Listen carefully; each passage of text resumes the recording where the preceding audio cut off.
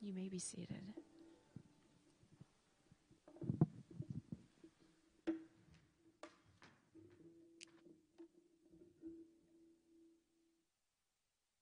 All right. You saw the passage there, John 18, that Mark read. You can turn there. We're continuing on in our Easter series. It's not your typical Palm Sunday passage. We're picking up where we left off last week as we prepare our hearts for Easter. But I appreciated those songs, worship team.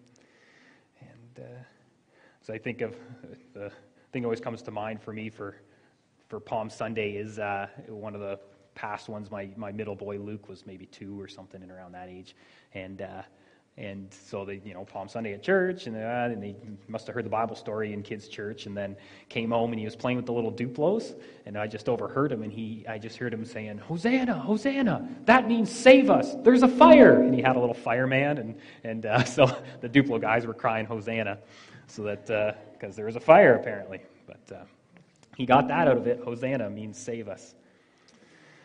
Yes, we're continuing on in our Easter series, and just this is this preparing our hearts for this coming weekend. And we're going to continue on, and we're kind of asking these questions. Last week it was, whom do you seek? And we looked at these different people and what they did with Jesus when they encountered Jesus. And you had Judas who betrayed him, and temptation. We looked at how temptation led to sin and took him way further than he ever thought it would. And then we had Peter who denied him, and he was zealous for the Lord. He had good intentions, kind of the right end goal, you could say, but was doing it on his own power, on his own might, and it kept on getting him off track and making mistakes because he wasn't listening to the Lord. He wasn't following in God's footsteps. And then of course the religious leaders who just outright rejected him. They had a box that they wanted Jesus to fit in, their Messiah, and he didn't fit the mold. And so then he was threatening their power. He was telling them that they were doing things wrong, and they didn't like that. And instead of humbling themselves, they rejected. And this week we're going to continue on in this Gospel of John, and we're going to look at another character, Pontius Pilate, the Roman governor. And Pilate and his response, and that question that he asked Jesus at the end of the reading that Mark read, the what is truth? And that's really going to be the question. And it's kind of almost ironic. We know earlier, a couple months ago, when we were looking in John 14, and then that well-known verse that Jesus said, "I am the way, the life, and the truth." I am the way, the truth, and the life, right? He said, "I am the truth." And so here's Pilate looking truth right in the eye, and he goes, "What's truth? What is truth?" And that's the question for us this morning. That's what we're really going to look into, is this question of when we come face to face with the truth of Jesus, how do we respond? Okay, and so that's what we're going to look at this morning. So we're picking up again in verse 28. Then they led Jesus from the house of Caiaphas. So remember, he was arrested in the garden. He's taken to the high priest's house, and so now they're leading him from the house of Caiaphas to the governor's headquarters. It was early in the morning, and they themselves did not enter the governor's headquarters, so that they would not be defiled, but could eat the Passover. So that's just the Jewish law. You couldn't go into a Gentile's house, or you'd be unclean for 7 days. You wouldn't be able to go into the temple. These are the chief priests. Obviously, they need to be able to go into the temple for the Passover, the biggest festival of the year. So kind of picture the scene that's going on here. They bring Jesus early hour in the mornings. I picture kind of like a, "Wake up, Pilate." So Pilate gets out of bed. He might have been already up, but he gets out. What's going on? The only reason that Pilate would even be in Jerusalem, he didn't live there. He came because of Passover. So the whole job that Pilate had was to keep the peace. He used the Roman law, right? And so he's in Jerusalem to keep the peace because there's high tension. Everybody's coming to Jerusalem for the Passover. The Jews are under the authority of Rome. There's always little rebellions going on. And so it's high tension. And so Pilate's here in the city, and he gets woken up early in the morning, and here's the chief priests, the leaders of the Jews, right? And they've got this man they're bringing before him. So Pilate went outside to meet them and said, "What accusation do you bring against this man?" And they answered him, "If this man were not doing evil, we would not have delivered him over to you." And so he's like, "Okay, what's this about?" You know, what did he do? Here you are. This is pretty high profile for all the chief priests and the leaders to bring you early in the morning, knock on my door. So this must be pretty big deal. What did he do? And I like what John records. Basically, John just goes right to the heart, right? He just goes right to what we all know, which is there's really nothing, right? There's no reason to have Jesus arrested in the middle of the night, questioned like he is, brought before the governor. I mean, he's not an insurrectionist. He didn't start a riot, right? So it really isn't a real reason to have Jesus brought before Pilate at this point. But they put out this line, well, you know, we wouldn't have brought him if he didn't do something serious. Luke would record that they accused him of three things. They accused him that Jesus was an insurrectionist, that he was trying to stir up trouble. Now, we know that's not true. Jesus did quite the opposite. He dispersed the crowds when they tried to make him king or something like that, right? He sent them away. He went away to a quiet place. And so that one's not true. They said that, and Luke records that they accused him of saying not to pay taxes to Caesar. Well, we know it's actually the exact opposite. Jesus, when they tried to trap Jesus with that question, he said, give to Caesar what is Caesar's, give to God what is God's. So two accusations that aren't true. And then the third one was that he claims to be a king. Now that one, there's some merit, and we'll see that but what kind of king is he? And so they come with this question, and so Pilate asks, and that's their response. We know the real reason is they were jealous, right? Verse 31, Pilate said to them, well, then take him yourselves and judge him by your own law. And so we know that this Jewish chief priests, the religious leaders, they're part of the Sanhedrin. They had a lot of authority to judge issues within the Jewish people. They had been given a lot of authority. If you think in the beginning of Acts, you have Peter and John who go before the Sanhedrin. You know, they have the authority to put them in jail, authority to have them beaten. So they had a lot of authority to judge and to hand out punishments. And so Pilate looks at this and he goes, look, I know this guy's not starting a riot. It's pretty evident that there's no reason for you to bring him to me, the Roman governor. So just go deal with him yourself. Go, whatever, put him in jail, beat him. I don't care. That's Pilate's attitude, right? So he's just like, get out of here kind of an attitude. But then the Jewish leaders reveal the real state of their hearts, their real motivation.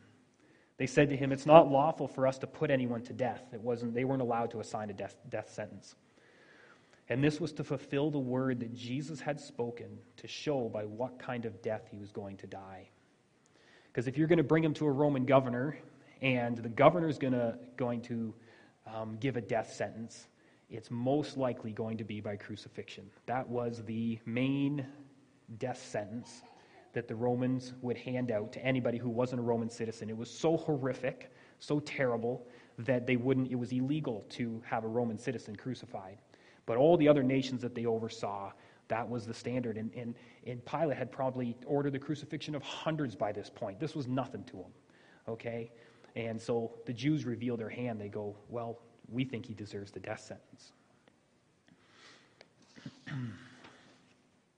And so now Pilate's in a bit of a pickle here. He would rather just dismiss the case. I mean, he doesn't actually care about justice. He doesn't care who Jesus is.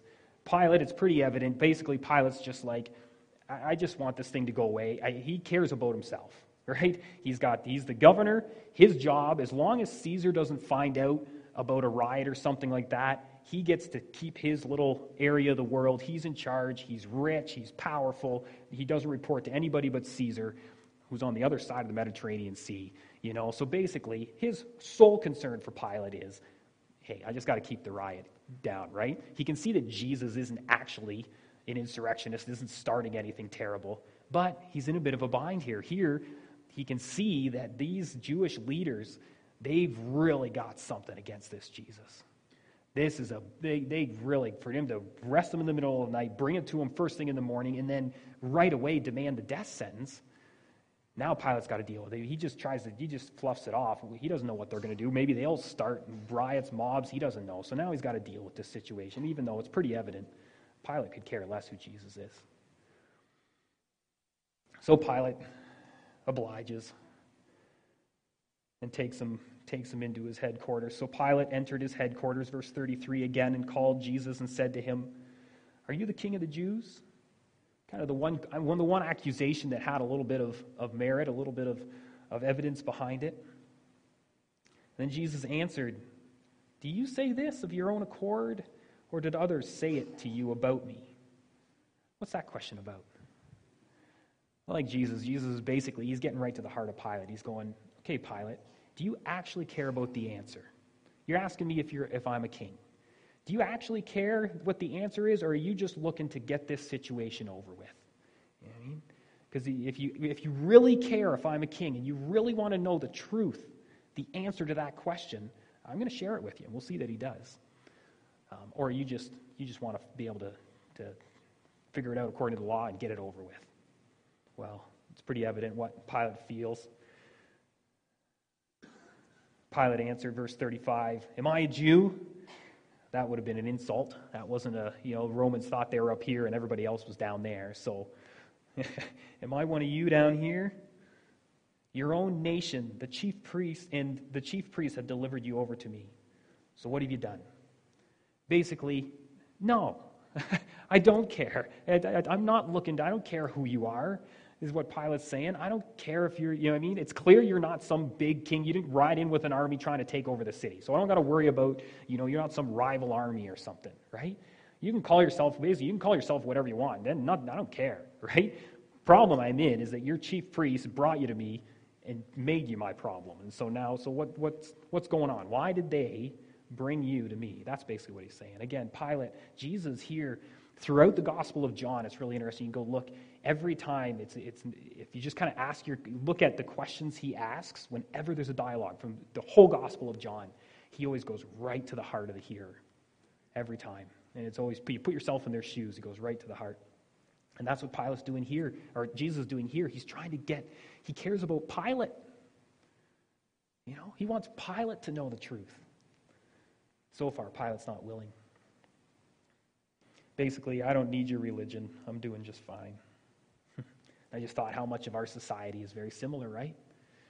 That Pilate's rich, he's powerful, he's living the good life in that day, right?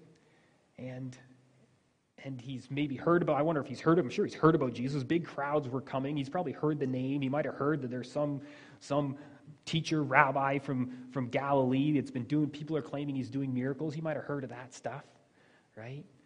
But doesn't really care. His life is good. I don't need to know. And so much of, I think, our world is that way too. It's not that, I've said before, it's not that they don't know Jesus or know about Jesus or know that Jesus was a real person. It's not that. It's that our society doesn't care, right? It's apathy. If they wanted to know more about Jesus, there's a church in almost every town. Google it, but they don't care. And so Jesus answered him. So Pilate's like, look it. They've made it my problem. And these chief priests, so what have you done? And Jesus answered, my kingdom is not of this world. For if my kingdom were of this world, my servants would have been fighting, that I might not be delivered over to the Jews, but my kingdom is not of this world. So Jesus again responds right to Pilate's heart. And he goes, Pilate, you know that what they're accusing me of, there's no foundation for that. It would have been obvious. I would have rode in with an army. I would have been trying to get people to overthrow you. None of that has happened. That's clear, right? And so you want to know what they're so upset about, right? What kind of king they're saying I am? Well, my kingdom's not of this world. And he's trying to get Pilate to break out of that box that Pilate lives in, that focus just on the here and now. And what Pilate, all his care and concern is about his job, his life as a governor, the good life that he has. That's what Pilate cares about. And Jesus is going, hey, there's a greater world. There's something more. There's a bigger kingdom. And that's what I'm here about. Carries on. Then Pilate said to him, so you are a king. Right back to just focusing in on the worldly thing, right? Just focusing on this world. Kind of completely dismisses everything Jesus said about being of another place. There's something more. But Jesus answered, you say that I'm a king. In other words, sure, you can call me a king. But listen to this, Pilate. For this purpose I was born, and for this purpose I have come into the world, to bear witness to the truth. And everyone who is of the truth listens to my voice. And Pilate said to him, what is the truth? What is truth? What is truth?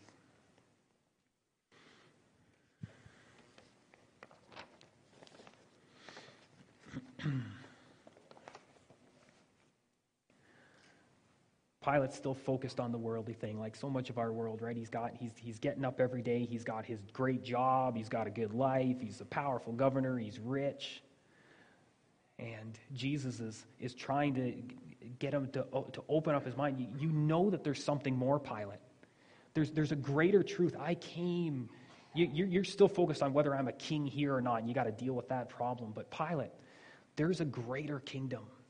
I came to if you want to know the real truth, the truth that there is a God who created the world. You know, the truth that God wants a relationship with you, the truth that there is something after death, the truth that there is right and wrong and sin and judgment, right? That truth, that's what I came to talk about. And if you really care about the most important things in this life, the biggest questions in the Christian life, you find out through me. That's what Jesus is saying. I've come into the world to bear witness to the truth. But Pilate didn't want to hear it.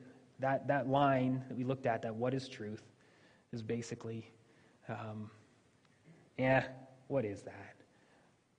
And that's what we hear so much, that when someone comes and they encounter the truth, and we have facts, there's historical facts that we know about Jesus that everybody accepts, whether you're a Christian or not. You know, every historian, every professor, religious or not, knows that there was a man named Jesus that lived in the first century in Israel, that he was a rabbi and he had followers, that he taught. His followers claimed he did miracles, that he was arrested and tried and killed by the Romans. That is historical fact, is Julius Caesar or Alexander the Great, or pick your historical figure. Everybody agrees on that. And they agree too, Jewish historians, Roman historians record that Jesus' followers claimed he rose from the dead, that he claimed he was the Son of God, and they were willing to give their lives to be martyrs because they so believe that to be the truth. And those are just facts. Those are the facts that we're presented with today. Everybody, especially in North America, where we hear those things, most people would have a general knowledge of who Jesus is. And what do we do with those facts? That's the truth. The truth is standing right before Pilate. And he has to deal with this truth. What am I going to do with it? And for us, for every single person here that has ever heard the name of Jesus and knows any of those basic facts, they have to deal with it somehow. What are you going to do with those facts of what Jesus did and the claims that he made of who he is? We all have to determine how we respond to Jesus. And so we know this is really what, to become a Christian is when we choose to then seek. It's a response to surrender to Jesus, right? And when we acknowledge those facts of who he is and what he did, then to become a Christian means that you surrender to him, that he becomes your Lord. This verse from Luke 9:23-24. This is Jesus to his disciples. Then he said to them, "Whoever wants to be my disciple must deny themselves, take up their cross daily, and follow me. For whoever wants to save their life will lose it, but whoever loses their life for me will save it." That's what it means to become a Christian right there. You've been presented with the facts of who Jesus is. You believe them. You believe those things to be true. But then you need to surrender your life. Because the fact about Jesus is that he's Lord. He's Master. Right? He's the one that every knee will bow, every tongue will confess someday.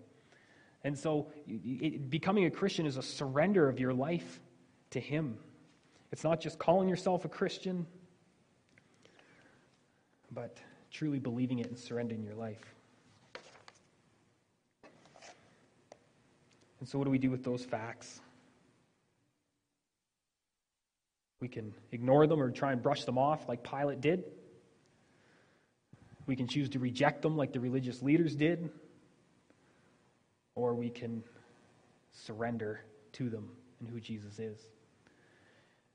And then there's, even for us as Christians, if you're here and you're a Christian and you've done that, you've surrendered your life to God, you know that He's in charge, He's your Lord, and you're looking to follow Him. You've made Him the master of your life. For us, that we need to, as Christians, we know this Christian life, we need to deny ourselves daily. That every day we're presented with truth. And we need to submit to whatever truth God is showing you from His Word. And so just for us as Christians too, we're in much the same. What do we do when we're presented with, we encounter the truth of God and what He's trying to say to us? Maybe it's like we talked about last week, maybe it's a temptation or a sin that He's asking you to deal with, right? Maybe it's a character thing, something that He's been trying to get you to work on, one of those fruit of the Spirit. Maybe it's something He's calling you to do, an act of faith, a change, something He's asking you to step into. Whatever the truth is, what we're going to look at for the rest of this morning is, what do we do when we encounter a truth? If you're not a Christian, it's the truth of who Jesus is. If you are a Christian, I want you to just to think of what it is that the truth that He's put in your life right now. And so we're going to see several ways that Pilate tries to deal with this truth. So the first one here, Pilate said to him, verse 38, "What is truth?" And after he had said this, he went back outside to the Jews and told them, "I find no guilt in him. But you have a custom that I should release one man for you at Passover. So do you want me to release to you the King of the Jews?" And they cried out again, "Not this man, but Barabbas." Now Barabbas was a robber. Some of your translations might say insurrectionist. I think it's Luke that records that he was a robber and a murderer. And so first thing that Pilate does when he encounters the truth, and this is the same for us, is he tries to bargain. Right? First thing he does is he tries to bargain. He proclaims that Jesus is innocent. So that's the truth that Pilate knows. He knows Jesus is innocent. But what's he going to do about it? The first thing he does, he tries to bargain. And he looks at the situation and he knows the real heart of the religious leaders, that they're just jealous and they come, and so they're trying to get Pilate, put him in a spot where he has to rule that Jesus, because somehow convince Pilate he's an insurrectionist. Pilate can see right through it. So what's Pilate do for his bargain? He goes, okay, I'll go get an actual insurrectionist. Someone everybody knows, he got caught in a riot, he's killed, there's no doubt, everybody knows. He would say himself, Barabbas, yes, I'm a rebel, I'm a terrorist in that day, okay? That's what Barabbas is. And so if you're so concerned, religious leaders, about insurrection in Jerusalem, well then, you know what? Here, I'll give you a choice. Who are you going to, if you're so concerned about insurrection, who would you release? Jesus or Barabbas? Who's more of a threat to the peace if you're so concerned about it? Obviously, the answer is release Jesus. He's way less of a threat. Barabbas would probably say himself, yeah, I'll go right back out and do it again.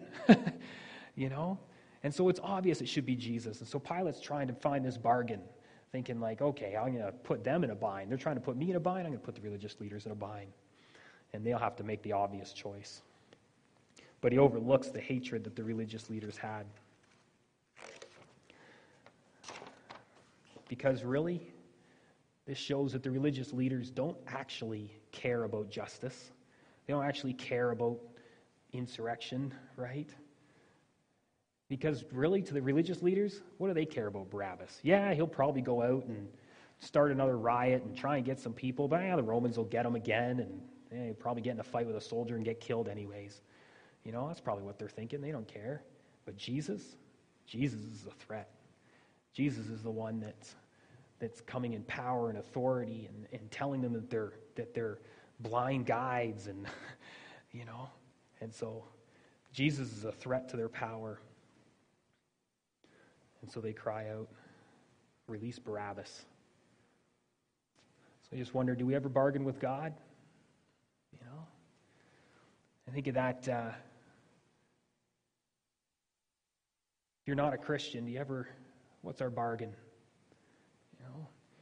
We know that if you really acknowledge and face the truth of who Jesus is, that means a full surrender of your life. Okay? That's hard. You got to give up your whole life. You got to take up your cross, follow Him. well, God, I'll be a good person. I'll try really hard. I'm going to be really good. I'm going to, you know what? I might even go to church. At least on Easter and Christmas, for sure.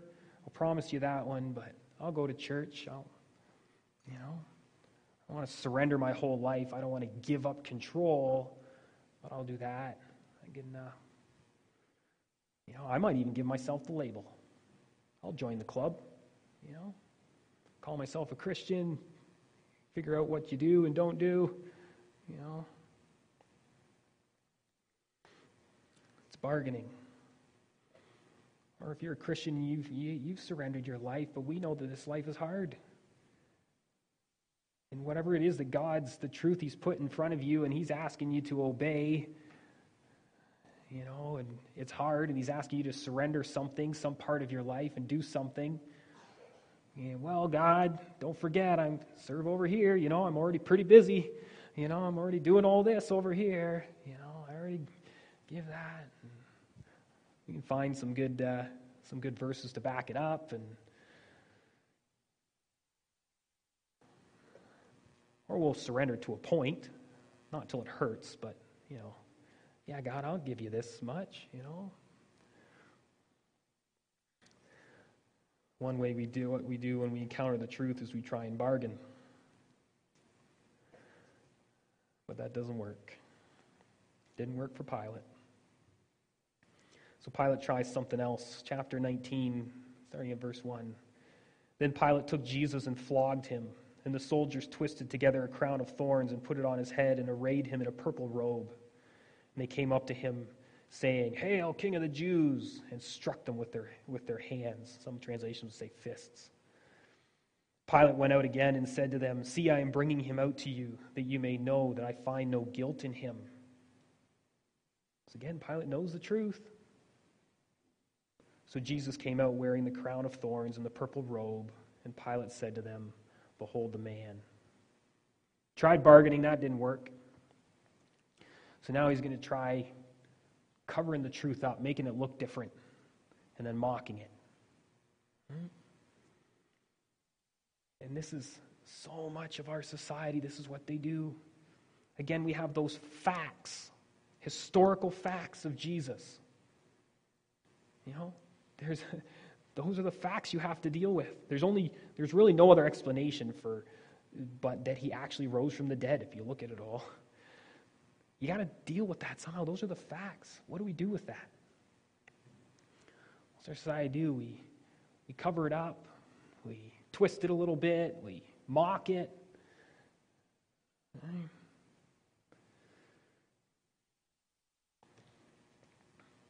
You really believe that there's a God you can't see? Religion's just a crutch. I don't need that. I don't need God. I believe in science. I've got it all figured out for myself. I don't need to believe those things. How do you know the Bible's true? It's full of contradictions. All these questions that get thrown out in these statements. But just like Pilate when he said, "What is truth?" he had no actual desire to find out the answer to that question. He wasn't going to make any effort to find out, can you actually know a God that you can't see? How do you know the Bible's true? They don't actually want to know the answers, or they go seeking. It's just a cover. And when it gets too uncomfortable, we just mock it. It's always been one of the evidences for Christianity that what other religion is mocked in media like Christianity is, right? No one mocks Santa Claus or Tooth Fairy, anything like that. And yet Jesus' name used in vain, and the mockery that it gets is because there's truth there that's uncomfortable.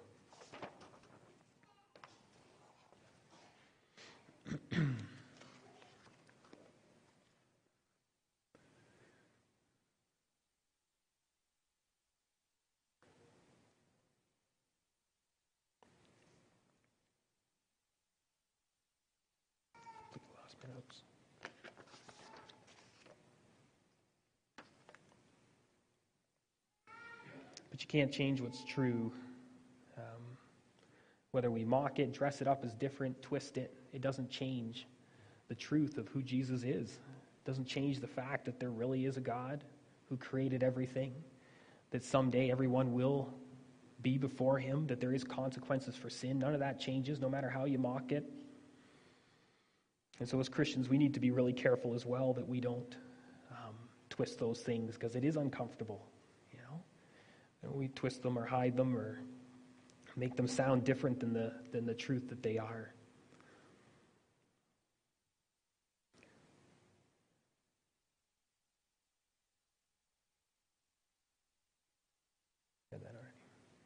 When the chief priests and the officers saw him, Jesus, they cried out, "Crucify him, crucify him." And Pilate said to them, "Take him yourselves and crucify him, for I find no guilt in him." And so the chief priests are still, even though I think Pilate thought, if I dress him up, he's seen right through, he knows what the real motivation of the chief priests are. It's that they're threatened by his power. And he's like, well, maybe if I dress him up and beat him up and then present him to the people is, obviously powerless, and what he thinks is powerless, but, this picture of he's lost all his authority and power, and there he is beaten up and being mocked. Maybe the people will disperse, and that'll satisfy the religious leaders. But again, their hate is so deep that they cry out, "Crucify him." And Pilate's frustrated at this point. "Take him yourselves and crucify him." He knows that's not possible. They don't have the authority to do that. But he's pushing back. And he's in this, you can feel the tension for Pilate, right? He's in this spot where the world is pressure is coming in on him. But he knows what's true. He said, "I find no guilt in him." So Pilate knows what's true. He knows Jesus is innocent. He knows that he should be let free. But the pressure is just from the world is just pressure, pressure, pressure. And if he was to acknowledge that and actually, he has the authority to actually rule. He's free. That's it. That's my judgment. Leave, right? But it could cost him his job, Might start a riot. Caesar finds out. He'd be out, killed. Who knows? He's in this difficult place. Does he cave to the pressure and go with the flow, or does he stand for what's true and right? And then the Jews answered him, "We have a law, and according to that law, he ought to die because he has made himself the Son of God." When Pilate heard this statement, he was even more afraid. So now this gets to the heart. This is where we see a shift in Pilate. Pilate had sentenced hundreds, maybe even thousands of people to crucifixion by this point, right? He's not afraid of any of them. And yet there's something with Jesus. And when the chief priests finally, they came to him with these accusations to try and, put Pilate in a bind according to Roman law. Well, he claims this, and he's saying don't pay, trying to get Pilate to. But finally, the chief priests just say what the real issue is. No, we want him killed because he claims to be God. Now, that scares Pilate a little bit, because there's something in Jesus. He doesn't call him crazy. He's afraid, because there's something with Jesus that shows that. He knows there's something more to this man. And for us, we look at this, we talked about those facts about Jesus, and everybody has to deal with those facts somehow. Even if you choose to ignore them, you still made a choice. And so we have to deal with those facts. But this is that moment when God reveals himself to you personally. It might be in little ways, right? And God does something to reveal himself, and you know that there's something more. You know there's something more. You've been going on your life. You're in charge. You think everything's good, but there's something that doesn't sit right. There's still a hole that you can't fill. And you've tried to convince yourself that you can. You've tried to convince yourself that you can make it okay. You can do it all on your own. But when you really stop and think about it, deep down you know you can't save yourself. You know you can't make that right. You know that there's something more. You might convince yourself there's nothing after you die, but then you attend a funeral and you try and deal with those feelings. You go, you know that there's something more. And that's what Pilate's going through.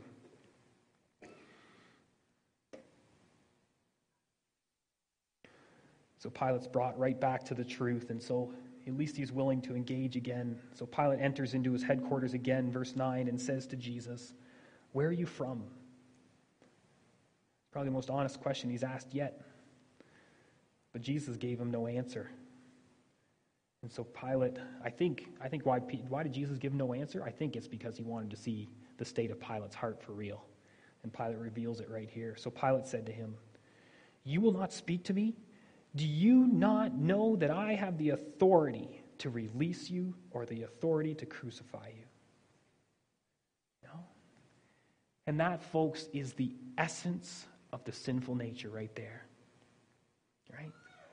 Pilate knows the truth that Jesus is innocent. He knows there's something more to this man. Jesus has said, I'm a king, but of another kingdom. He said, I came to bear witness to the truth. Anybody who actually wants to know the truth will actually try and they'll seek me. They'll try and understand. Right? What are you going to do, Pilate? This is Pilate's opportunity, and this is what we come up against. This is the essence of sin nature. At some point, you're going to come against those facts of those that encounter. When you encounter that truth, and you have to decide, am I going to acknowledge, am I actually going to take the steps to pursue and actually seek, who are you, Jesus, for real? Or you can knuckle down and go, no, I get to choose. I'm the authority. I determine what happens in my life. And Jesus said to him, you have no authority over me at all unless it has been given to you from above.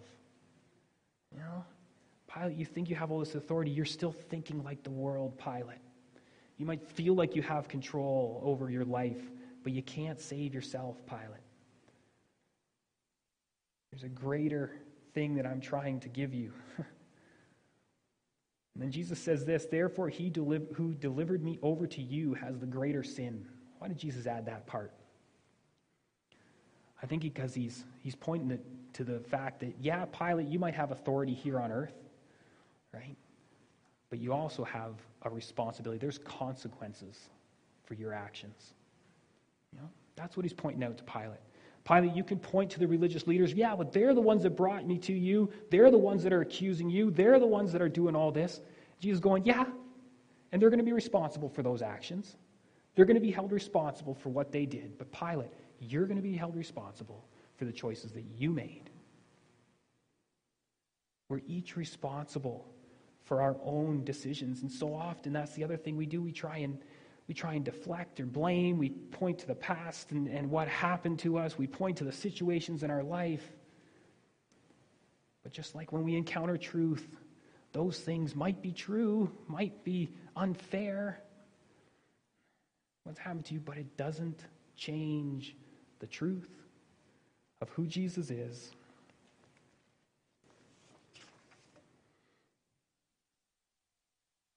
It doesn't change the truth that someday, Philippians 2:10-11, that the name of Jesus, every knee should bow in heaven and on earth and under the earth, and every tongue confess that Jesus Christ is Lord, to the glory of God the Father.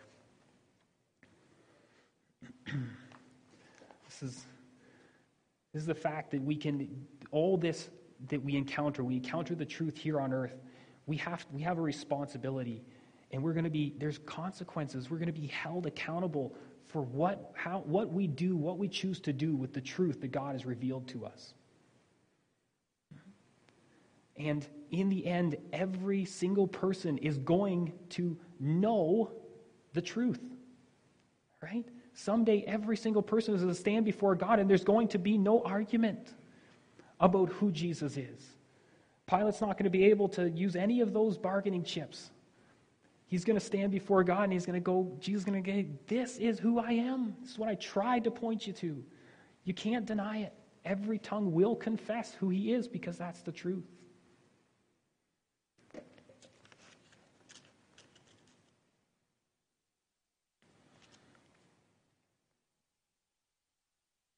On that day, when we stand before God, it won't matter if you're a good person compared to other people.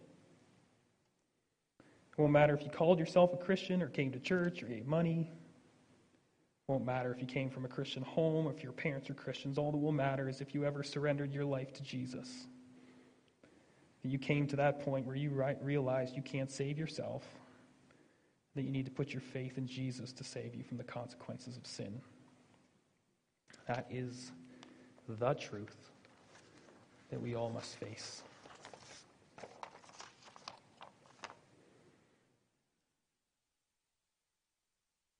And so just a couple questions out of these last couple verses to leave us with. Verse 12, from then on, Pilate sought to release him. He knew the truth. But the Jews cried out, if you release this man, you're not Caesar's friend. Everyone who makes himself a king opposes Caesar. Pilate's got a hard choice. Who's king? We have that same choice. Who's king? Who's king in your life? What are you going to make king? Who makes the decisions? Who are you going to follow? What determines what you do? Who's king? And if Pilate had chosen Jesus and acknowledged Jesus as king for real, probably would have lost his job. Might have been killed. Might be hard. The Christian life can be hard. But who's our king? Verse 13, so when Pilate heard these words, he brought Jesus out and sat down on the judgment seat at a place called the Stone Pavement, and in Aramaic is Gabbatha. Now it was the day of preparation of the Passover. It was about the 6th hour, and he said to the Jews, behold your king. It's amazing, Pilate is willing. He walks out, he steps out into the Jews, and he's already said multiple times, I find no guilt in him. And here he proclaims with his mouth that Jesus is king. He says it out loud, but he doesn't act on it. He doesn't believe in his heart. He's not willing to submit to it, to surrender to it, to sacrifice himself for it. It's not enough just to say the words with our mouths. We need to believe it in our hearts. We need to actually surrender our lives to Jesus. We actually need to make him King and Lord. And we need to live that way with him as King and Lord. But they cried out, verse 15, away with him, crucify him. And Pilate said to them, shall I crucify your king? And the chief priests answered, we have no king but Caesar. That's a scary line. So he delivered him over to them to be crucified. So they took Jesus, and he went out bearing his own cross to that place they called the place of the skull, which in Aramaic is called Golgotha. And there they crucified him, and him with 2 others, one on either side, and Jesus between them. Right? Pilate wasn't willing to do it. Wasn't willing to stand for truth and do what he knew was right, to release an innocent man. And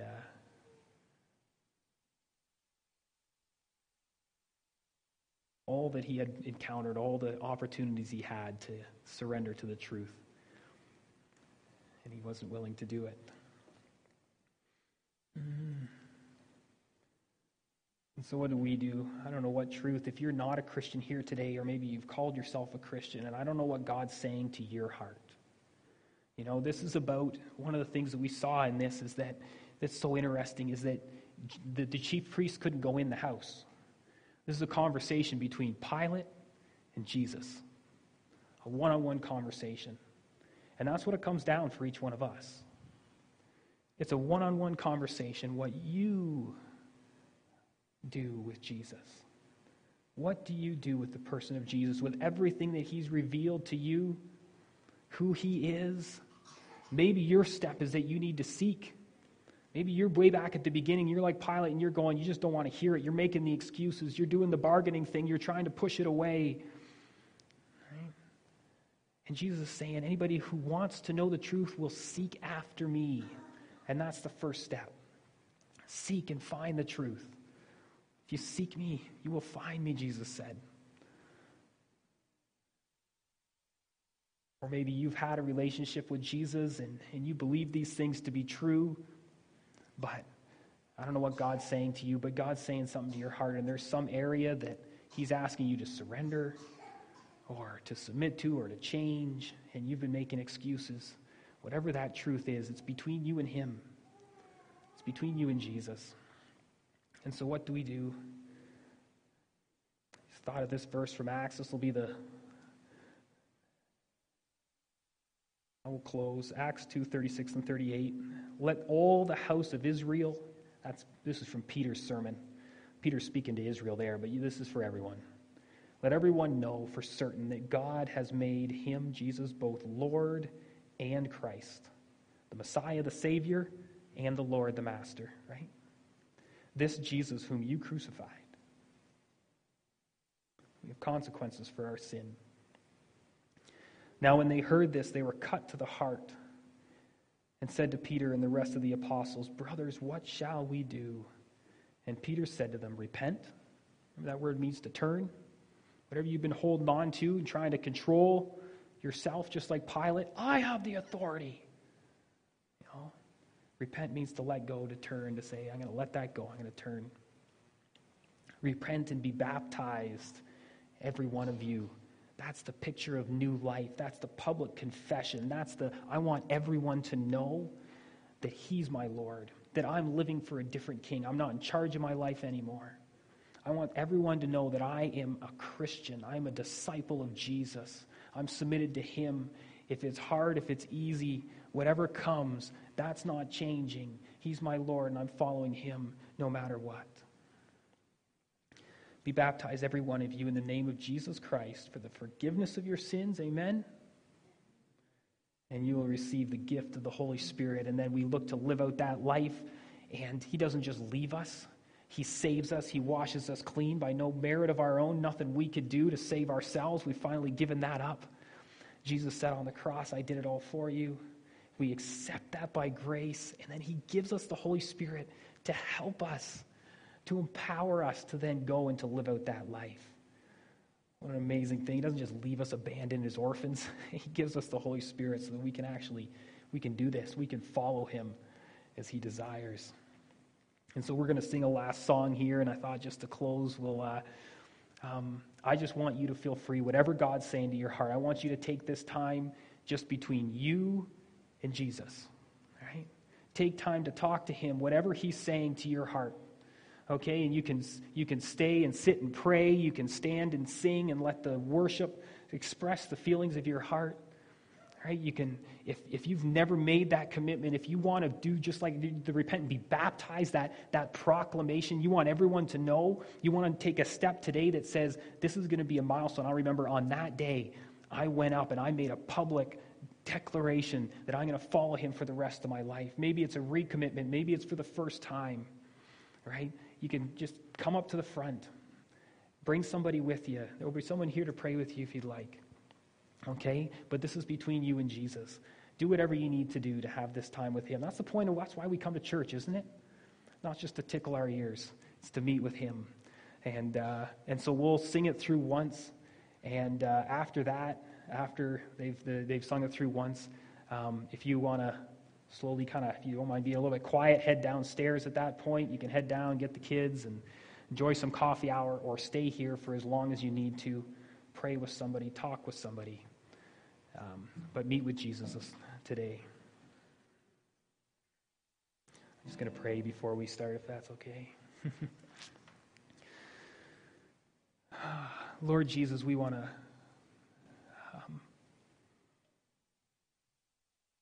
know You more. We want to really know You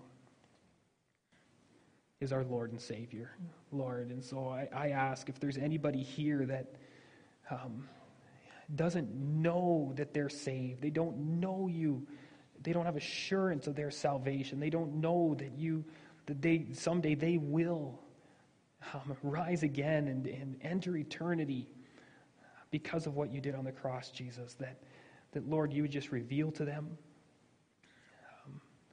show them who You are, show them the grace that You offer, soften their heart, Lord, to let go and to accept what You're offering, God. Doesn't matter the age, doesn't matter the background, doesn't matter what they've done, doesn't matter where they came from, Lord. You offer salvation freely to all that would believe. And then, Lord, for the rest of us, Lord, we just want to be more like You, Jesus. We want to be used by You. We want to follow You. We want to walk in step with You. We want to be obedient to You, Lord. We've committed our lives to follow You. Help us to be obedient. Empower us, Holy Spirit. If there's anything You want to reveal to us, Lord, reveal to us in our hearts, and then give us the strength to respond in obedience, we pray. And then, Lord, we ask as we go into this Easter season that you would empower us to go